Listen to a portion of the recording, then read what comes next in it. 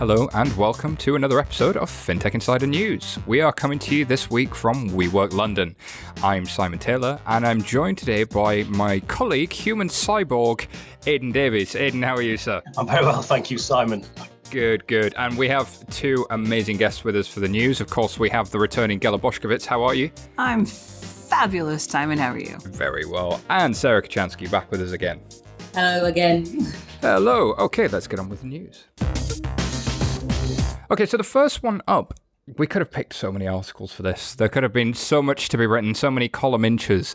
But this is the amount of political news in the past week and its impact on financial services.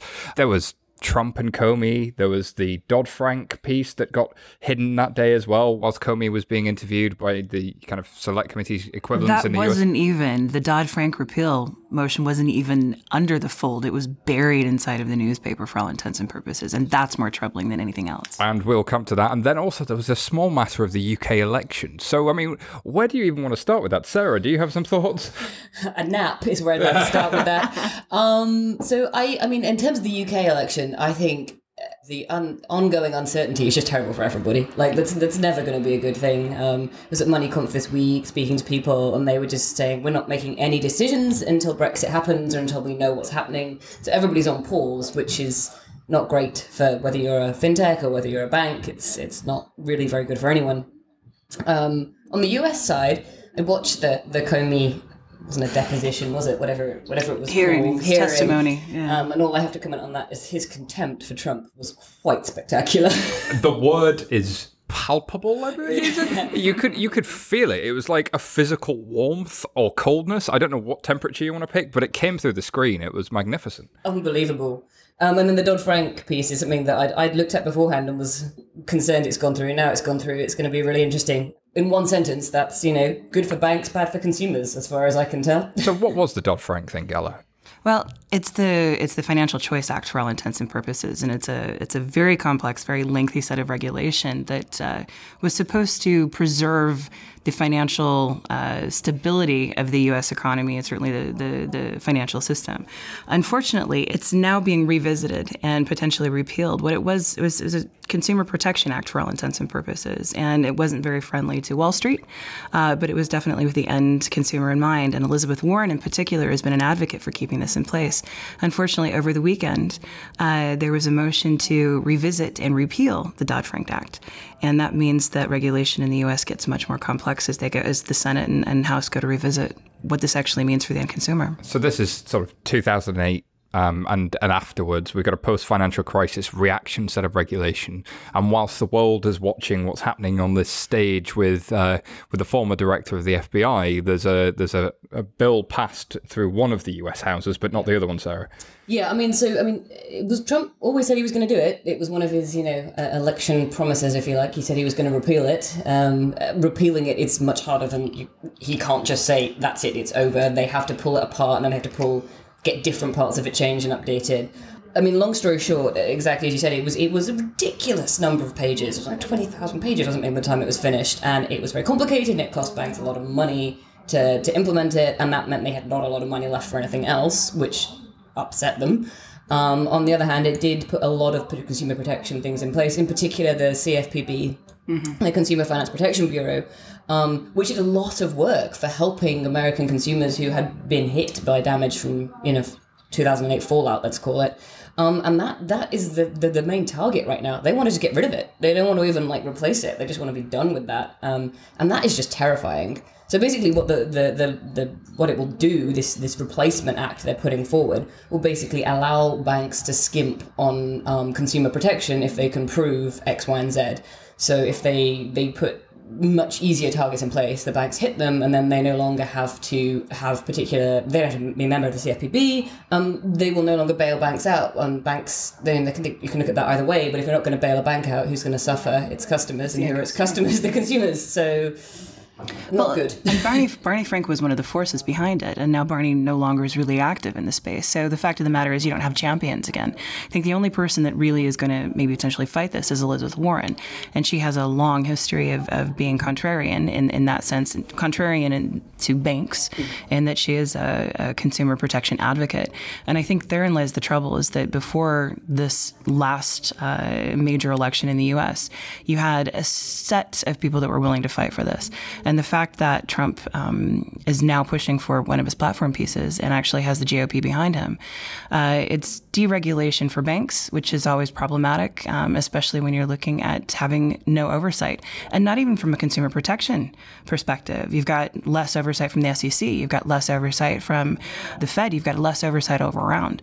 And even though the regulation was complex, the fact of the matter is it was put in place to try to prevent another crisis. The other side of this, which I have seen, and I'm not sure where I come down on, is that for those smaller startups, life gets easier because there's fewer rules to abide by. They have more space to play. Their end consumers maybe again are not protected. But see, it's the FDIC insurance, for example. It's that same notion of, is your deposit actually insured? Well, if you're not a regulated startup, or if you don't play by the same rules, then the only place you're going to have attempt to reconcile is in court, and a court of course is costly. So at the end of the day, whoever is petitioning against the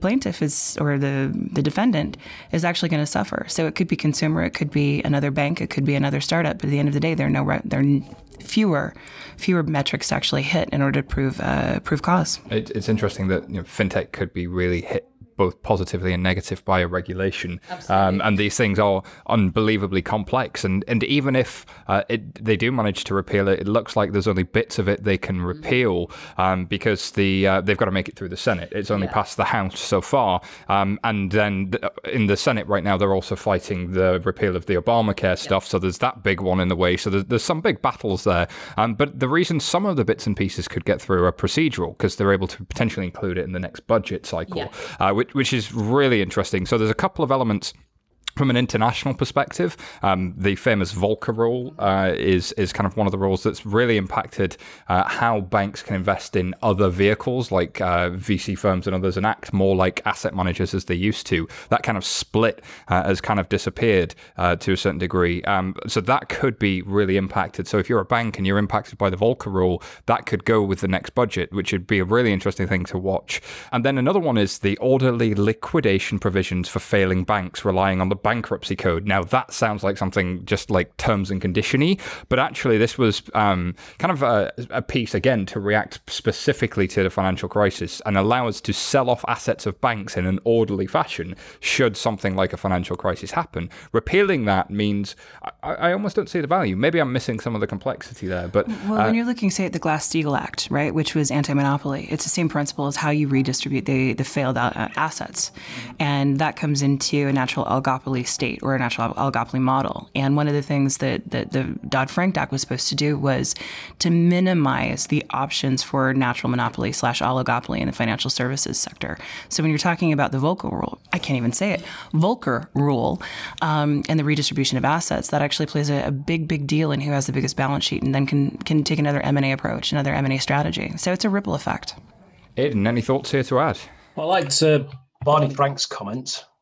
He said the original bill dismissed the vote as theatre. The very conservative Republicans in the House, this is their show. So obviously a man who spent thousands and thousands of hours trying to get this through, and now seeing it set fire to, clearly not a fan of that.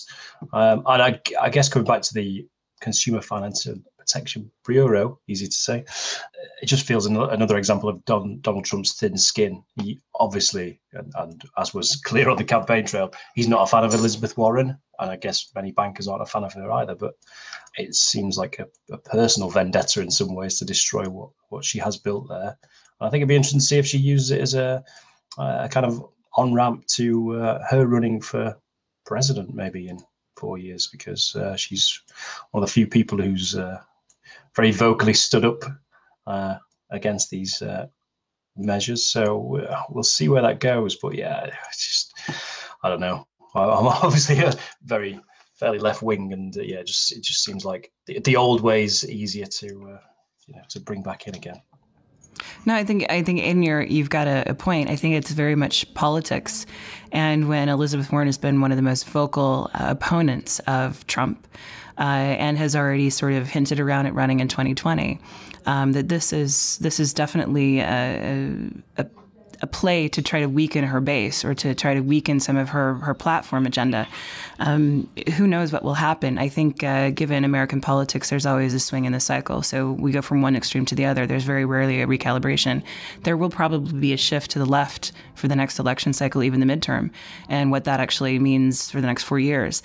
But let's look at the Comey testimony, and then let's look at the evidence that has come up over the weekend in terms of what they're now talking about at the AG's office, or at least some of the former AGs are saying that there is enough evidence to begin an obstruction of justice case against Trump. So the complexities of what's going to happen with Dodd Frank may actually be derailed with some of this, some of the talk around evidence of misconduct and certainly evidence of obstruction and what that. Let me put it this way. I'm not going to bank on Dodd Frank being repealed next week precisely because there are too many other things that are distracting the rest of Washington. And it's politics. It's almost all politics, except for some of the actual investigation. Everything else is just political, and it can wait for the time being. This makes a lot of sense, Gela. And I think one thing we know for certain is nothing's for certain. There's so much complexity here. And as Sarah, you were saying, that there's a lot of people just not planning to do things right now on the corporate side. But when I speak to a lot of startups, they say, hey, the world's always been uncertain if you're small, and you've just kind of got to keep your head down and get on with things and plan as if you're going to succeed. And when things come at you, you just adjust around them. And I think fintech is especially well armed to be able to do that because they're small, because they can make decisions quickly, whereas large organizations love to chatter about this stuff and then ultimately do very, very, very little other than have strategic meetings. But hopefully, though, we'll see opportunities for people. But we got to move on to some more traditional fintechy stuff. The first story is one in Recode, where Apple have announced their own Venmo competitor built into iMessage. And for those not familiar with Venmo is a person-to-person app. So I can send money to Gela or to Sarah or to Aidan very easily just by simply sending them a quick message with the amount of money I want them to receive. The catch is they also have to be a Venmo user, so we all have to sign up to Venmo. Venmo, of course, famously owned by PayPal, and a big part of the growth story of PayPal in recent years. They've done particularly well in the US, but haven't really grown outside it. But we've seen peer-to-peer do really well, famously with WeChat in China, but also in other parts of the world in Southeast Asia. Hasn't really caught on in Europe. There's been lots of things like Barclays Ping It really tried it. Circle has launched here. The peer-to-peer hasn't really caught fire here. Maybe you could argue it did in the US with Venmo, maybe it hasn't, but building it directly into iMessage, this is interesting. What do you think Apple's play is here? I think I got caught out on this last time I was on. We talked about this, and I was kind of shouted down, so I'm going to be cautious today. I think Apple users are loyal and they have money. So this makes sense to try and capture the market that has been so successfully, you would argue, taken over by Venmo and people like Square Cash. It makes sense in that, they've got to get in there. They are coming late to market here, I would say. Also, Venmo and Square Cash, you can link to iMessage. So you don't, if you're already a Venmo customer, you don't need to use Apple. You can just use Venmo through your iMessage, which is interesting. I'm really not sure of Apple's play. This isn't an area I know a huge lot about. I guess it's loyalty again. My guess is that it would be cross-selling eventually. They start with this is a relatively easy one to build and play with, and then maybe they go deeper into financial services once they've got their heads around this. I mean, they've already got your card details. Let's start with moving some money around, and then maybe we see if we get more complex like WeChat has done and start selling you insurance or, I don't know, whatever, investment products or whatever else, would be my guess. No, I think the logic is they do have a customer base, right? So it's an immediate play to capture that particular market, right? That's an easy sell. They don't have to go marketing. They don't have to launch a new product. They simply roll it into a set of services that exists. I think the interesting thing is this still keeps them out of a regulated space. And so when we look at the new product builds or the new types of financial services offerings that they may build into it, I think they'll skirt around up until they actually have to apply for a license. And they don't have to worry about liquidity. They don't have to worry about cap, Basel III, all of that sort of stuff. So this is a way to actually capture a lot of the market without worrying about capital markets regulations or capital liquidity regulations. It actually makes a lot of sense when you take Apple Pay and then turn it to peer-to-peer. It's the next logical step for any payment application, right? So it's a natural roadmap for them. I don't know what the grand vision would necessarily be. I can't even speculate on it. But quite frankly, it's why would I download an app from Venmo or from Ping It or from Square and have another third party who already has my details add more of my details out there? This seems to sort of corral that and gives a single player access to my singular API permission. If you use iMessage. If I use iMessage. And let's be honest, most of the time, most of us who do have iPhones are generally doing that. It's rarely SMS, it's mostly iMessage. And the ubiquity of that globally, they don't have to worry about a single geography. That's the other play. They're not operating just in North America or just in Europe or just in Africa. They've got a global captive market. Yes, they do, but the way you use this product is similar to Square Cash. You have to take out a prepaid card, load that prepaid card, and then you can send it through this iMessage platform. So I think the business case you just laid out makes complete sense if the technology that was supporting it allowed them to do exactly that. It doesn't just yet, though. It doesn't just yet. I think the regulators would have something to say if I could start sending money to people in other countries via iMessage without it being trackable via prepaid card. Well, how much is iMessage actually encrypted too? That's the other question I have, is fully encrypted end to end? I don't know. Apple have been quite good about committing to that, but I don't know if they've ever said iMessages. Aidan, if you're sitting in a bank innovation team, what are your thoughts on this right now? I agree. You just mentioned the plastic card. There's an interesting branding element there, isn't there?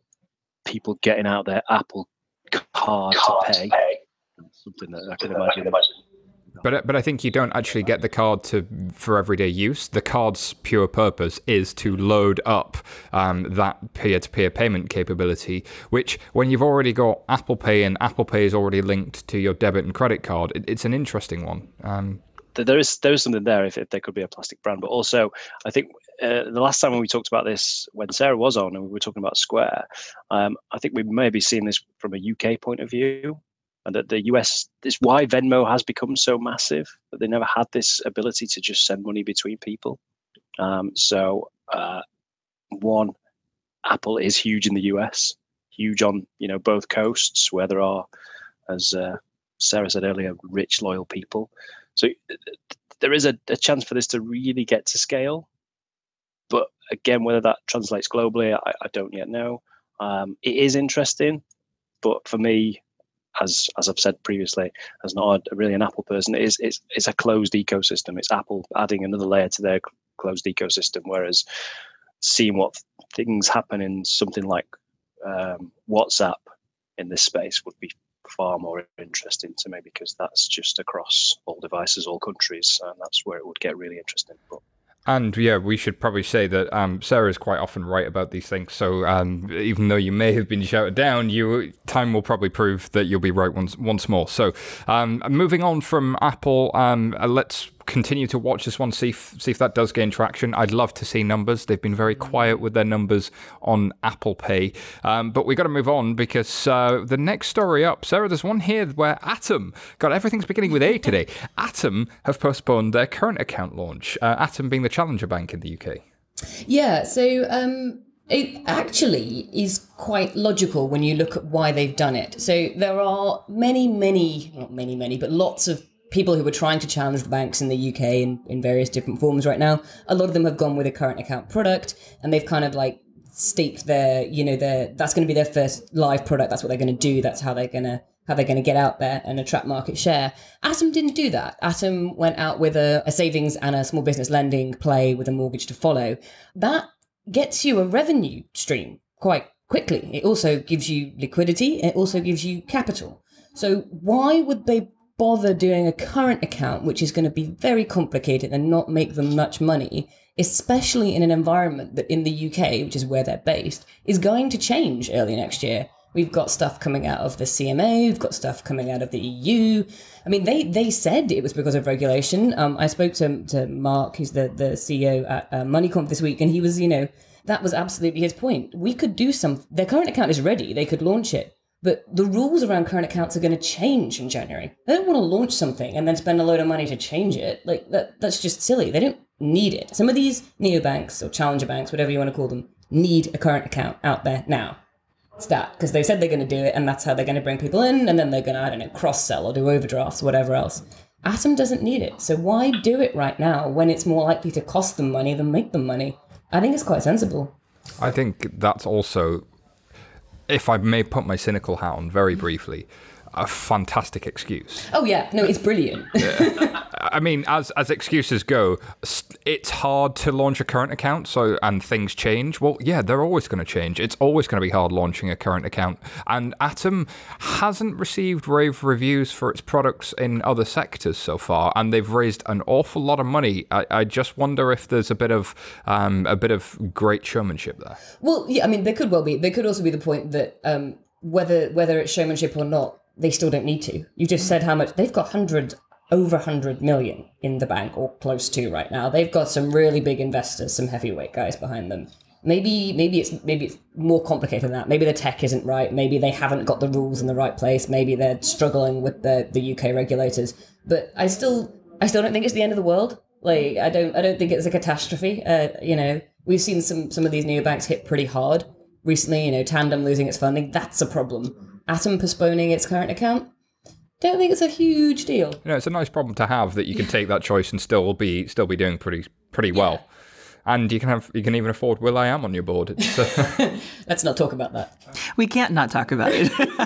But I mean, either way, it's a legitimate excuse, or it's a legitimate reason. You can either wear the cynic hat and say it's an excuse. You can say, actually, it makes a lot of sense to wait another 6 months to get clarity on what the new current account rules are. So nobody knows the underbelly, the under kimono reasons, but either way, I think the market will swallow it and find it sensible. It does kind of also raise a point about the regulatory sort of confusion, complexity, whatever you want to call it. And again, like, Brexit's only going to make that worse. So if you're already struggling with these you've got 7 different regulatory bodies who want you to do 7 different things, and then you've got Brexit on top of that. I can see more people going, you know what, let's do something simpler for the time being. Well, then that puts the entire neobank sector on pause for a good however long it takes to get clarity. So is this real competition, or are they faffing about? That's the ultimate question. If you can afford to wait and see, then why not? And if you can't afford to wait and see, then ship and deal with it as it happens. I think we're seeing both of those strategies play out, and it's going to be interesting. Aidan, anything to add from yourself, sir? Obviously, I'm the same as you, Simon, in that slightly more cynical in that it's a fantastic excuse for a bank that was saying, we are going to be the first digital bank. It feels like they're struggling to be that. No company has ever launched a current account early. When we saw all the supermarkets trying to launch them a few years ago, they were late, so late. So whether they're struggling to get this over the line, that's what it feels like to me, which is a bit cynical. I do think there are issues with them not getting out there because, again, it's where they're wanting to position their brand. So it's fine that they are targeting the league tables in the mainstream press. They want to be in the Daily Mail's news section every Sunday with a top-performing mortgage, a top-performing savings account. Fine. That's not the same market that they're going for by hiring Will.i.am onto the board. They want to be a bank for a younger audience. They can't just be a bank for 50-plus people who read those newspapers. So without a current account, I don't see what their offering is to a far wider market. And I guess it opens up the market. We've still only got really Starling in beta. Like I say, Tandem have had to pivot. Monzo, we're not sure when we're going to see it from that. But I'm very disappointed with it because I'm desperate to see some innovation in the current account market in the UK, and it's just not coming anytime soon. Which is sorry, is there a question there that actually it's just not possible to innovate with a current account? Is that actually... Well, I think it's an approach thing, right? So you've got Atom saying, so if you look under the hood, they bought software from, I think it was either Fiserv or FIS. It's kind of known software that banks have been using for decades. And they did a big, expensive, we're going to build a bank. The same way a lot of the brand challengers did about 10 years ago, the supermarkets. We're going to go and buy from the known vendors. And what's interesting is both Starling and Monzo said, we're going to build our own from scratch. And I think this is why it's super interesting in the challenger bank sector, because those two philosophies are playing out. The old philosophy of we have friends in the banking industry, we know what we're doing, we're going to get a slug of investment in, and we're just going to wait for 10 years till we can get all our products out. We know this is hard, you know this is hard, but you know the business model works. Versus we're going to do this like a startup. We're just going to engineer our way around the problems. And actually, in the banking industry, there's not a clear answer to which one of those works, which is exciting, I think. I mean, Monzo's had its own problems recently. It's had to pull back on several things because it hasn't got the capacity to do everything it said it was going to do. I mean, and that's presumably, the fact that it is hard. Nobody disagrees that this is hard. And you can't, oh God, we can't do everything. It seems like that's pretty much actually the common theme here is everybody going, we can't do everything we said we're going to have to do. Let's have a rethink. But you'd expect that from a startup business, surely. But that also lends the question of do we bundle or rebundle, and how if we rebundle, what does that really look like? Especially from a high street bank perspective, right? So if nobody can do everything well and there has to be change in the current account structure, how does a high street bank actually innovate? And how can you rebundle all of that when you're starting to see players that are doing one or two things very well but can't execute on the bigger picture? That lends an entire question to what's the value of rebundling versus unbundling and then white labeling bundling. And this is something we talk about with clients a lot in 11FS is, do you embrace the get off the planet strategy, which is, your planet's dying, you need to get to a new planet. The digital transformation hasn't worked. People have been trying it for decades.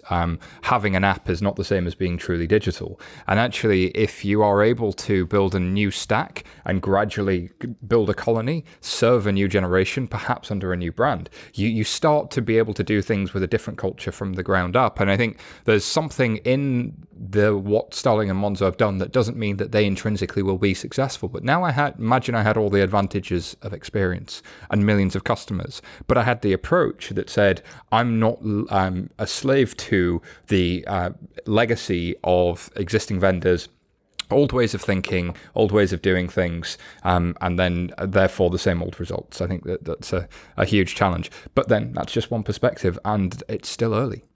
Alrighty, moving us on. Geller, there's a story here in the Telegraph saying Aviva are eyeing AI and big data to become a fintech firm.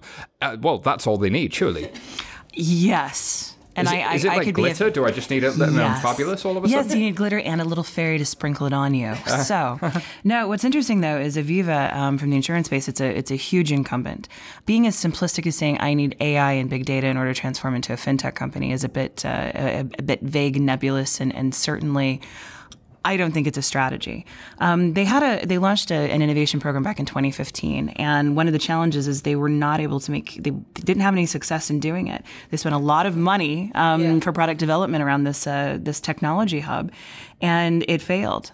So the fact that they're re-examining types of fintech or types of technology how do you become a fintech when you're that big? The legacy systems. So the point to follow on completely from yours is that he used this example of like, oh goodness, I can't remember what it's called, but like a new online portal that they've launched where you see all your insurance in one place or something. And he actually said it was really hard because we've got legacy systems. And I was like, yup. Yeah. Duh.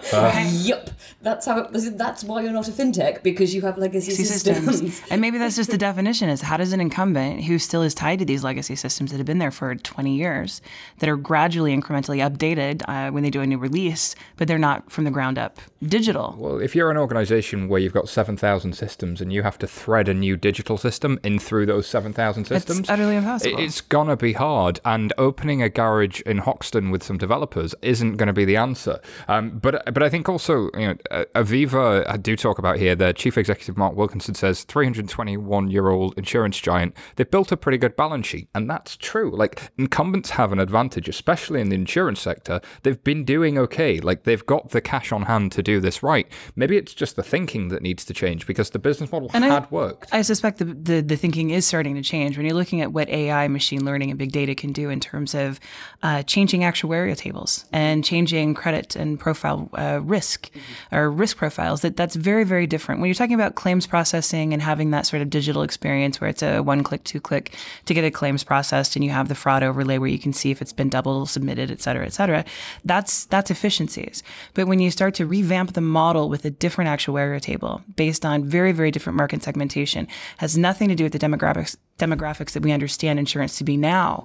You can go away from that. It's age related, it's gender related, it is location related. It happens to be very different. So AI can fundamentally transform the model, and big data can help them actually process it very, very quickly in terms of micro claims and temporary insurance, that's really important. But it does come back to whether or not the legacy stack can actually handle that information. Same old thinking, same old vendors, same old problems. But he's not wrong in saying that big data and AI could help.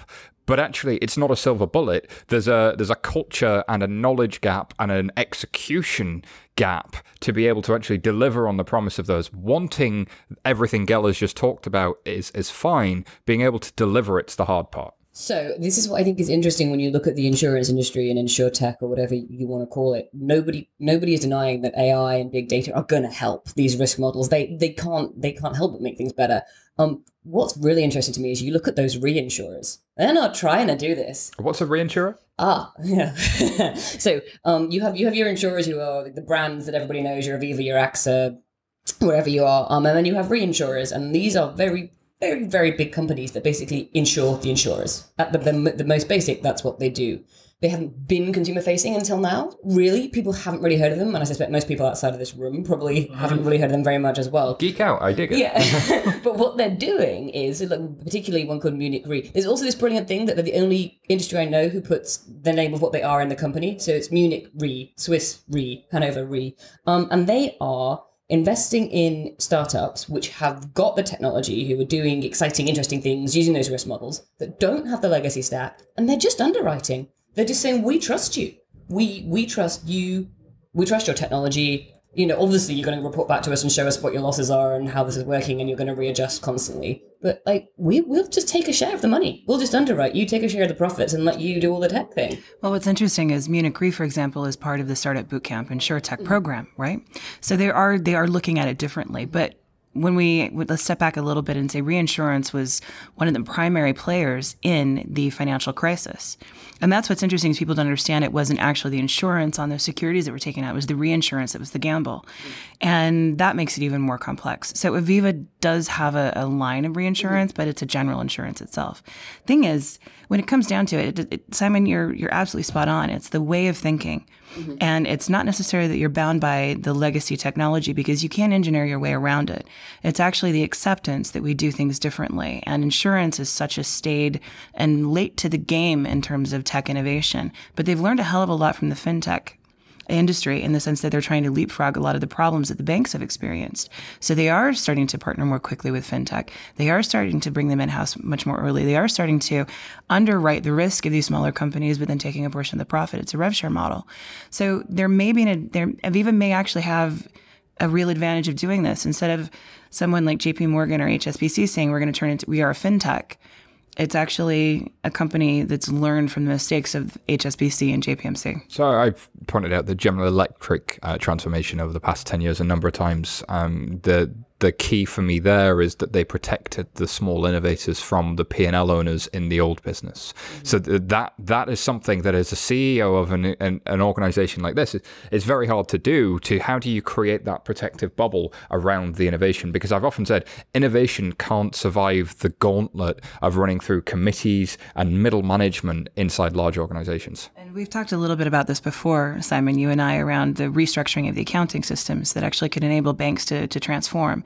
And it comes down to where your P&L sits. Instead of having it on a product line, why don't you have it in a market segment? Why don't you reimagine what P&L should look like? Because you cannibalize one from another. You offer 5 different products along a single line of business. The problem is your resources, your time and your committee and your budget get cannibalized one after the other. And you can't innovate when you've got that particular product in a silo. So if we actually take accounting as the first step, the prima facie of transformation, and say P&L it has to be restructured differently. And we can't cannibalize it, and we actually have to turn the head of that P&L into an innovator.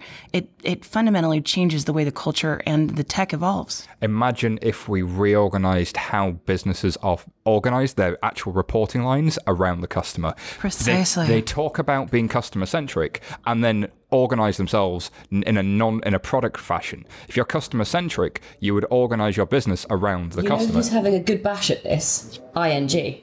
They reorganized their head office into scrums, and they have one of everybody in that. You know, if you take it at its most basic level without going technology, they're having a go. They've accepted that culture is a problem, and they're going, right, you know what we're going to do? We're going to try working like that, and we're not going to try working like that with 12 people in a garage on the other side of the river. We're going to turn our head office around. Now, I don't know the ins and outs of how that's going to work. I don't know how successful it is for them, but they've spotted that. They're trying it. So that's got to be a good start.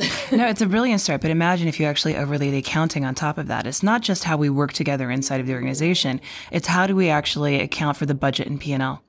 And that makes a huge difference. If it is customer-centric and you are looking at customer segmentation rather than product segmentation, it's a fundamentally different question of how the systems are architected, the workflow goes, and how people actually look at product design and delivery. And rebundling and unbundling don't become a question anymore because it's based on customer need, not on product need. That's a sage advice. And Sarah, I think you're absolutely right. Alex Ball at ING is a friend of the show.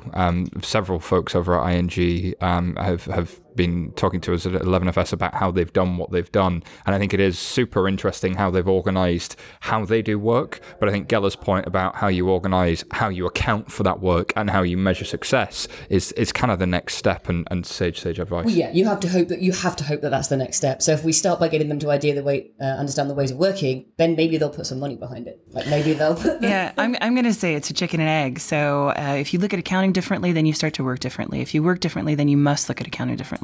Either way, it's a starting point. Alrighty, thanks everyone. Time for some words from our sponsor. The Financial Times guides you through complex issues. In divisive times, don't settle for black and white. When you need the full perspective, turn to ft.com. Become a subscriber today. Search for FT subscription. Critical mass. That's what turns the smallest ventures into life-changing forces. Reach critical mass by joining Temenos Open Marketplace for fintechs, opening up access to 2,000 of the world's largest financial institutions. Don't just take our word for it. Temenos Marketplace has just won Reader's Choice Best Emerging Innovative Technology Product and Service at the 2016 Banking Technology Awards. Join Temenos now. We make the money go round.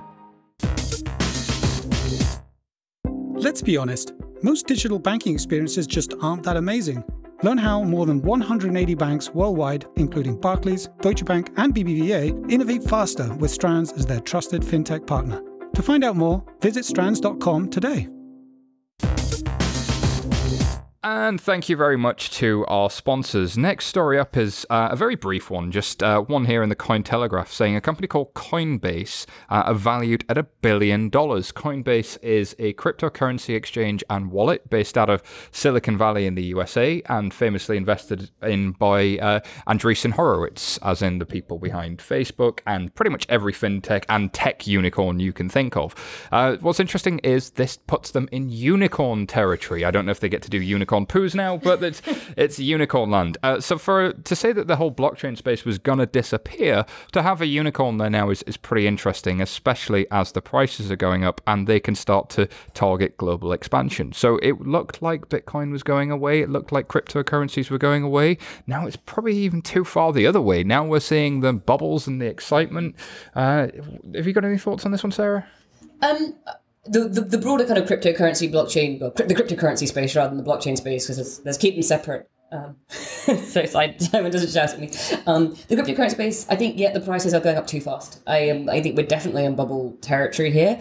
And my concern is that it bursts before we get some regulation in place, which is probably what will halt this kind of like exponential rise. So yeah, interesting. I like the fact that it's an exchange. I like the fact that it's kind of part of the infrastructure. This Coinbase company is part of the infrastructure of the cryptocurrencies that's doing well. I think that's going to help. That kind of investment will only raise interest further. But I think the actual cryptocurrency side of things, something needs to be done to kind of halt that, draw that growth back a little bit, even if it's only investor education. Can I just make a point about, we mentioned earlier about fintechs not having any legacy systems, but Coinbase were having some real problems over the last few weeks, people actually exchanging. So I guess, it's not all about new companies having fancy, great systems. They've still got problems as they grow. That's a really good point, Aidan. Yeah, I think a lot of that is being a victim of success and having a massive spike in trading volume. And I think that's the kind of problem every fintech wants to have. But yeah, I mean, Kraken similarly had lots of issues with people accessing them when this crypto boom really, really started. I think my own personal perspective on this is that I'm reminded of a Scott F. Fitzgerald quote about you've got to be able to hold two opposing ideas simultaneously and be okay with those. I butchered his quote, but it was to that effect. It's a sign of intelligence, is the ability to hold two opposing ideas at the same time. No, I like butchering things. It's fun.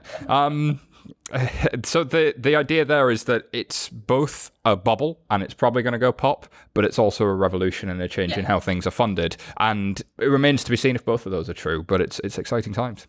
Alrighty, we're going to run through some stories because there's just too much interesting things happening in the world of fintech right now. But there's one here in the Nikkei Asian Review where Ant Financial seen becoming world's top consumer bank. Entirely possible with the scale of China, or are they a bank?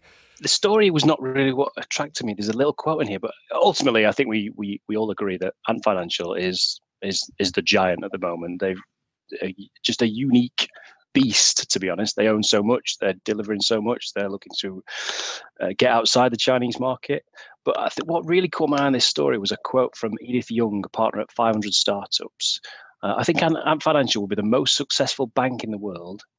I really wish that PayPal had been bought by Amazon instead of eBay. Otherwise, we could have had an Ant Financial version in the US, but unfortunately it didn't happen. That just fascinated me. And we've talked a little bit about this, about, WeChat, these ecosystems, they can do so much more, whereas the tech giants outside of China, we've not really seen them play in multiple spaces yet. And I just thought that the what if scenario of, well, what if Amazon had bought PayPal, and also do they? So I think it's fair. The story itself saying that it's seen becoming the world's top consumer bank, I'm mildly interested in that. I think it potentially will happen, and I know that Chris Skinner is, he's very bullish that will be the case. But for me, it's the what if the big Western tech giants had maybe made slightly different moves. Would we be in a different position today? Feels slightly biased view, but interested to know what other people think. There's no great surprise there. I think that, Ant Financial are enormous. I think what's interesting is, that what if piece. But what are your thoughts on why they're so large and why we haven't seen an equivalent? So this is the question, right? So I think that Ant Financial could be the largest consumer bank in the world just by staying in China and getting a load of people on board. Like, in terms of numbers, Ant Financial doesn't have to do anything. It could be the largest consumer bank. But whenever these stories come up, the question is then, why hasn't Amazon or Google or Facebook done this yet? I spotted that quote as well, Aidan. I thought it was really interesting, especially given Amazon really pushing their lending business last week, really pushing that they've issued $3 billion over, it was like 6 years or something, which is not great, but they were really putting it into people's minds. They were issuing press releases, and they were, their CEO was talking about it. Not the CEO, the head of the department. I think the problem here, and this has been said many times, is that in the UK or the US, we all have financial services products, and whether they're good or not, they work. A lot of people in China do not have access to those products, so obviously they're going to take a provider, anybody who'll provide you with if you can't get a credit card, because most people in China can't, you take another credit product or another payment product. That's logical to me. I can't see that kind of transformation happening in the US or the UK across Europe. I can see Amazon being very successful in lending because they have the small business ecosystem to support. So why not lend to your customers? That's a very old model. It's a very old model for you to lend to your suppliers, trade finance. I can't see them becoming a consumer bank. I can't, but maybe I'm wrong. Well, I think first and foremost, it's a question of regulation, right? There are different regulations in this space. The second is a financial inclusion and an e-commerce play.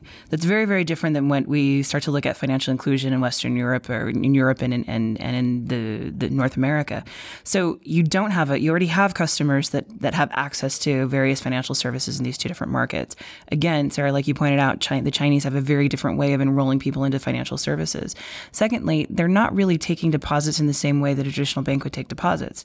Therein lies the difference. So can we classify it as a traditional bank, or is it merely a temporary custody service of those transactions? And there's a big difference between a custody bank or a custody service versus an actual traditional licensed bank. So this is the famous quote of a CEO of a bank I once talked to, which we've mocked previously on this show, which is, why do I need to hold deposits? To which the answer is, well, you're a bank. That's what you do. Exactly. But actually, the context of that conversation was, but look at how much more profitable you could be if you didn't take deposits, and all of the other businesses around lending and kind of financial services advice that are entirely profitable, and they've managed some regulation and consumer need in China to manage that. Our friend of the show, James Lloyd, from head of fintech at EY in Asia Pacific, always talks about China as being the Galapagos of fintech, because it's some of the fastest rise of the middle class in history, over 1 billion people in the market in an age of the internet. We just haven't seen that before. But Jason was talking before the show, regular co-host Jason Bates, about how he's hearing less and less executives taking safaris to Silicon Valley and more of them taking safaris to China. And certainly there are things we can learn from Ant Financial in terms of how they've leveraged varied data sets to launch unique products into the market, and much, much more. Just a point on the Amazon angle. Something that Sarah mentioned there was, the story about lending is very interesting, but you mentioned the term trade finance there, and I remember at my time at HSBC, it was something that terrified the bank there, was if Amazon, how far are they off being bigger than, say, FedEx, being their own trade, their own kind of delivery service, which ultimately they are. They're starting to own planes, they will be owning ships soon. And then if you've got the finance element of that built in, all of a sudden, they cut off a lot of banks' big profit supply. And with Amazon heading towards being the first $1 trillion company, I think there's a fascinating battle of potentially kind of e-commerce giants, because Alibaba came out of manufacturing e-commerce, Amazon doing it a slightly different way, but are the two biggest companies in the world going to be from an e-commerce side, but with an element of banking in the middle just to boost profits. So World War III is Amazon and Alibaba fighting with drones, clearly. They're just sci-fi plots. But I think there's something interesting as well about Amazon. With Amazon Web Services, opened up their infrastructure and created a platform that everybody benefited from, and became the first real example of doing that. They could probably do that with their distribution, but they haven't. Cool. Alrighty. So next story up, Gela, there's one here where Polish fintech companies face a Brexit dilemma. What's happening there? Well, considering the election and considering Article 50 and considering everything Brexit, what's quite interesting is there's a passporting and regulation challenge for any firm that has been located in London but actually has operations in HQ sitting outside of London. And there are a few companies that have expressed a real hesitation around the future post-Brexit for Polish fintech, one of them being Billion. They're a DLT payments system. Azimo, good friends that do cross-border payments or cross-border exchange. And MyDocSafe, which is precisely around digital signing and security around documentation. The challenge is that the market in Poland doesn't have enough infrastructure yet to support them from an investment point of view. They don't have a secure regulation environment as well, in the sense that it's not well trusted. It's also not as transparent as the FCA. They certainly don't have a sandbox where people can go in and play with data and understand the implications of what they're doing on services. So to see a bunch of companies actually express hesitation around remaining in London, or the future of remaining in London, but not wanting to go back to Warsaw or Warsaw or wherever they happen to be based inside of Poland, that's a real concern, because a lot of the tech that we see is coming out of Poland. I was there for Future Tech Congress 2 weeks ago. I was there for Invest Warsaw as well last week. And a lot of these guys are really intent on building some interesting solutions, but don't quite want to stay there because the infrastructure and the ecosystem isn't there. Eastern Europe has for some time been tremendous for engineering talent. I mean, world-class engineering maths, talent. It's got engineering. It's got an incredible pipeline from the university coming out. This is all the really complex cybersecurity algorithms and the maths that go into play around some of the complex things that we're doing in terms of privacy, identity, and cybersecurity. And yet they don't have a space in Western Europe to play. But CEE is a fantastic reason in terms of talent pipeline. Flipping this on its head as well, you had Zopa last week announcing that they weren't going to build their bank in England. They're going to build it in Spain because they can get developers there. I mean, do you know how many of these giant fintech unicorns have near-shore development hubs? Funding Circle does. TransferWise does. Zopa is going to get one Like, there's another problem there as well. So as the problem is the talent, actually, almost. Not the problem. Well, it is the problem. The biggest factor is talent, right? And that is gathered in Eastern Europe, in places like Spain. Portugal's got a big development hub as well, but as you say, they don't have the infrastructure to support the rest of the business. So this whole, which city is going to win the Brexit battle if it's not London, is going to be, to me, the country that can bring the talent in, support them, and bring the investors in. And my money is on somewhere in Germany, probably, that can do that. If I'm honest, because. But if we keep the people movement or the freedom of movement question, then that's a very different factor. It's also cost of living, it's salaries, it's the quality of life. It's having a preset ecosystem that has a certain amount of investment already there, that's attractive to investors, but also they have a very stable political system. My money's still in Germany. Well, and that's just it, right? I think that's the hub that'll win, or that's the hub that will start to take away from the UK. The interesting thing is people are already getting offers from Luxembourg, Amsterdam, and Berlin to move, right? The regulators and the ministries there are actually soliciting. So what is London doing to retain them?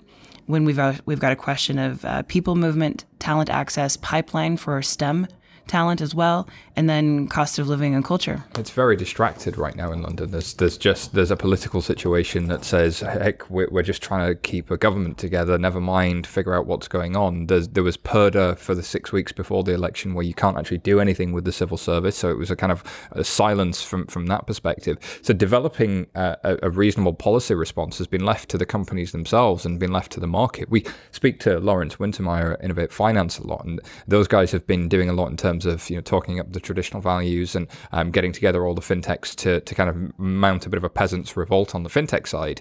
But actually, from a policy perspective, that was always the strategic advantage of London. It had policy. Now Europe is kind of in a position where policy might not be the advantage anymore. Now you look at Singapore and you look at Luxembourg and say, policy there is moving pretty quickly and aggressively. It's moving at the speed of light in relation to what FCA and BOE. And therein lies the challenge, is who's going to be responsive quickly from a policy perspective, but who's also going to foot the bill and happily foot the bill. And how much of the funding is actually coming from government versus private investment. And so EIF were always, the European Investment Fund, were always very big into some of the local VCs in London. But once you went to your follow-on round, you had to look east or west. You looked to Silicon Valley or you looked to China.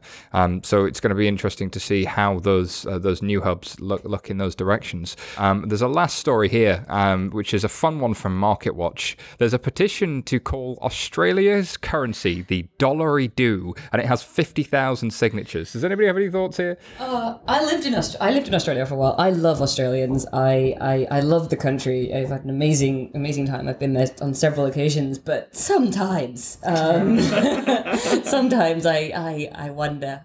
Is it just because they're bad at cricket? Let's not start that. I'm kidding, of course. I have to say, I didn't read this. What is the context for them wanting to do it, other than them just being Australian? The Simpsons. Literally, it's a reference to a Simpsons line.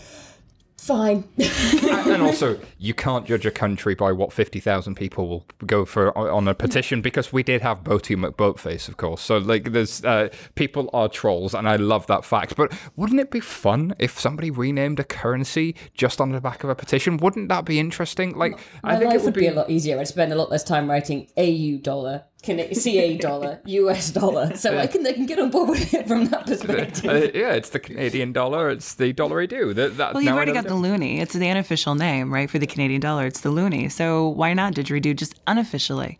I mean, who cares if it's official or not? Just start adopting Maybe it. I'll start it. Maybe next time I write about Australian fintech, that's it. I'm going to talk about the way AU to dollars. do it. And there is a burgeoning fintech scene in Australia, of course. Oh, there is. Well, yeah. You're talking about Singapore and Hong Kong. Sydney wants in.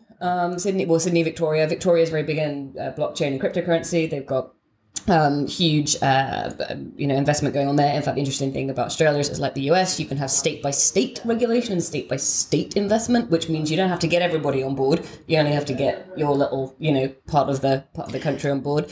like the regulators are trying really hard as well. The Australian governmental regulators, they are held back by the fact they have only got 4 banks, literally only 4 banks who are very big. So, and they those 4 banks put their foot down over Apple. They say, we're not having Apple Pay over here. Well, see, and therein lies the challenge. It's actually the bank ecosystem that is probably the biggest impediment to really having a burgeoning fintech scene in Australia. It is the collusion of the 4 banks saying, no, Getting in the way. Exactly. So, just on this story, in the story itself, it's and from the campaign, it says this will make millions of people around the world want to get their hands on some Australian currency due to the real life Simpsons reference, driving up the value of the Australian currency. So the article goes on to discuss about, well, what if you did make a stronger currency through its brand? And would that be against the Reserve Bank's strategy, which it seems which this article does suggest, because they're trying to kind of weaken that to invite more exports. So is there, I'm intrigued by branding of currency to change its value.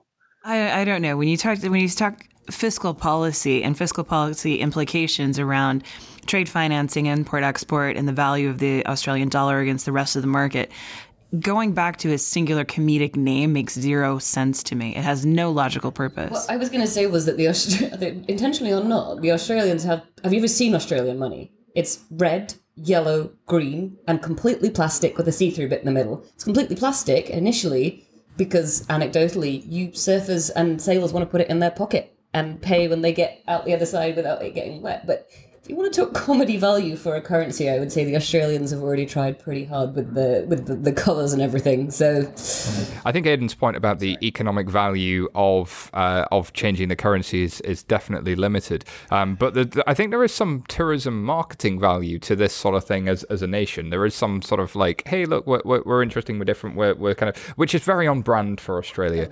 The story made me think of the painting of Jesus that somebody restored and botched. But basically, an old lady restored a picture of Jesus in her village ridiculously badly. It went completely viral, and now tourism to this tiny village that she did it in has kind of shot up by gone up to 150,000 tourists last year to see this painting that she botched. So I'm not saying it's going to happen, but just we can never understand the power of networks and virality. That's all we have time for this week on FinTech Insider. Until next time, we've been FinTech Insider. You've been awesome. Please like, subscribe, tell your friends about FinTech Insider. If you want all the ramblings of the latest news in FinTech, if you want to stay informed, we're the place to be. Thank you.